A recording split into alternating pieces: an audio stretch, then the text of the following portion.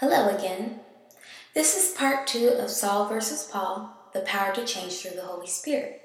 Now, where we left off, God had commanded for Ananias to meet Saul. Understandably so, Ananias was apprehensive given Saul's reputation of persecuting the saints at Jerusalem. But as we have learned from the scriptures, this was the will of God to prepare Saul for his bishopric, that is, a teacher and disciple for the Gentiles. So Ananias obeyed God. When he entered into the house of Judas and found Saul, he then placed his hands upon him and he blessed him. Upon receiving this blessing from Ananias, scales fell from Saul's eyes and his vision was restored. He also received the Holy Spirit. Saul was immediately baptized. Now, why was Saul made blind in the first place? Christ was reproving and humbling him. This physical blindness also represented spiritual blindness of Saul before he was converted. A person that is spiritually blind is one that cannot or is not willing to see or understand the truth for what it really is. The truth is founded upon the 10 Commandments and testimonies of Jesus Christ.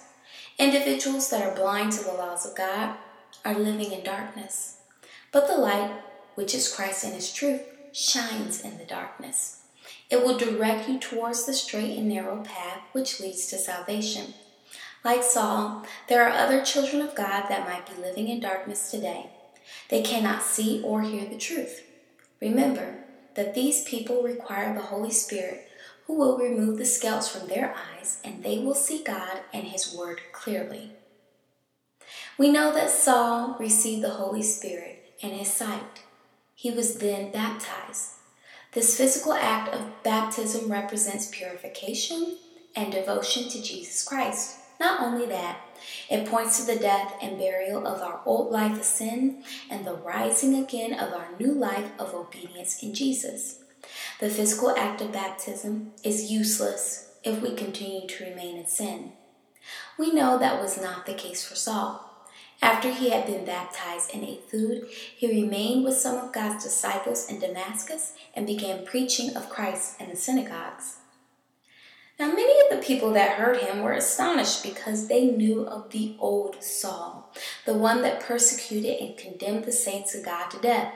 But no matter the skepticism, Saul, also known as Paul, became stronger through the Holy Spirit, and from henceforth, Paul never turned back to his old ways and remained strong in the truth even unto death.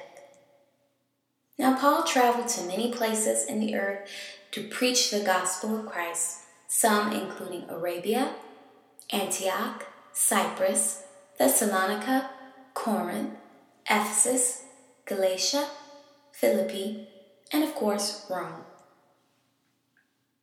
Now Paul wrote many works. His writings consist of letters that he sent primarily to Gentile churches. In these letters, he gives powerful sermons that exhort the truth as well as give encouragement and reproof, all for the perfecting of the saints. Recall the book of Romans, Corinthians, Galatians, Ephesians, Philippians, Colossians, and Thessalonians. These were Gentile churches he was writing to. This does not include the epistles he wrote to individual saints such as Timothy, Titus, and Philemon. He also wrote the book of Hebrews addressing the Jews. It is plain to see that Paul's writings were quite extensive, writing more than all the other apostles. His works were inspired by the Holy Spirit and therefore are the truth and law. However, his writings also are stumbling blocks for the unlearned and those who do not seek the truth in its entirety.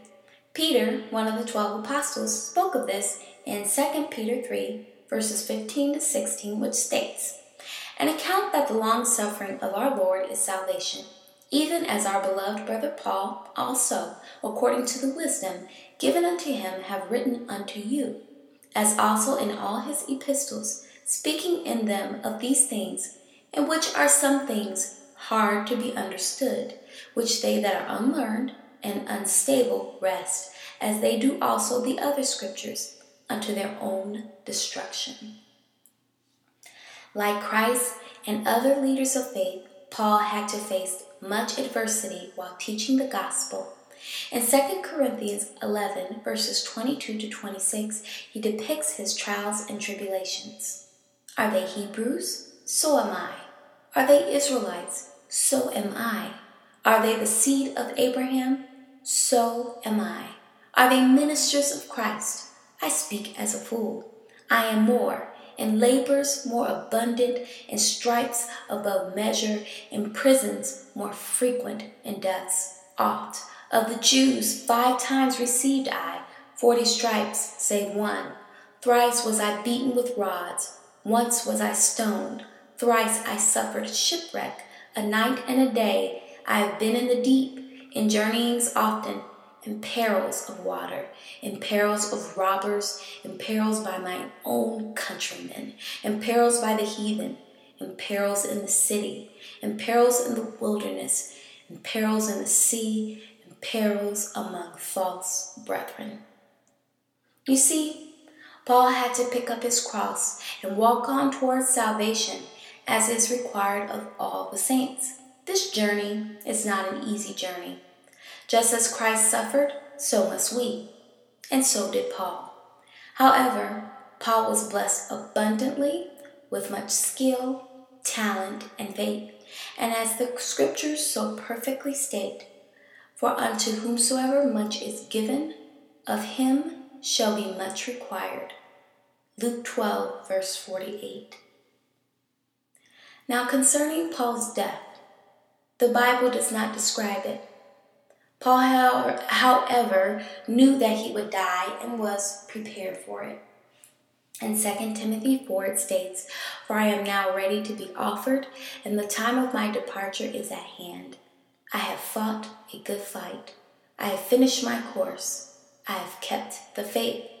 Henceforth there is laid up for me a crown of righteousness, which the Lord, the righteous judge, shall give me at that day, and not to me only, but unto all them also that love his appearing. Because the scriptures do not specifically discuss how Paul died, we do not know for certain. However, there are some literary sources that state that Paul was beheaded with a sword in Rome. Given that he was a Roman citizen, this exempted him from other torturous executions, such as being on the cross. So this is very possible. But what is most important is that Paul indeed stood for the truth with great conviction and diligence. His story showcases the power to change who you are and what you do through the Holy Spirit in Christ Jesus, bringing to life the scriptures that state, I can do all things through Christ, which strengtheneth me. Philippians 4:13. And not by might, nor by power, but by my Spirit, saith the Lord of hosts. Zechariah 4:6. Like Paul, let us also fight the good fight and keep the faith, that we too may obtain a crown of righteousness and be joined with Christ and our heavenly family for all eternity. May God be with you all. Amen.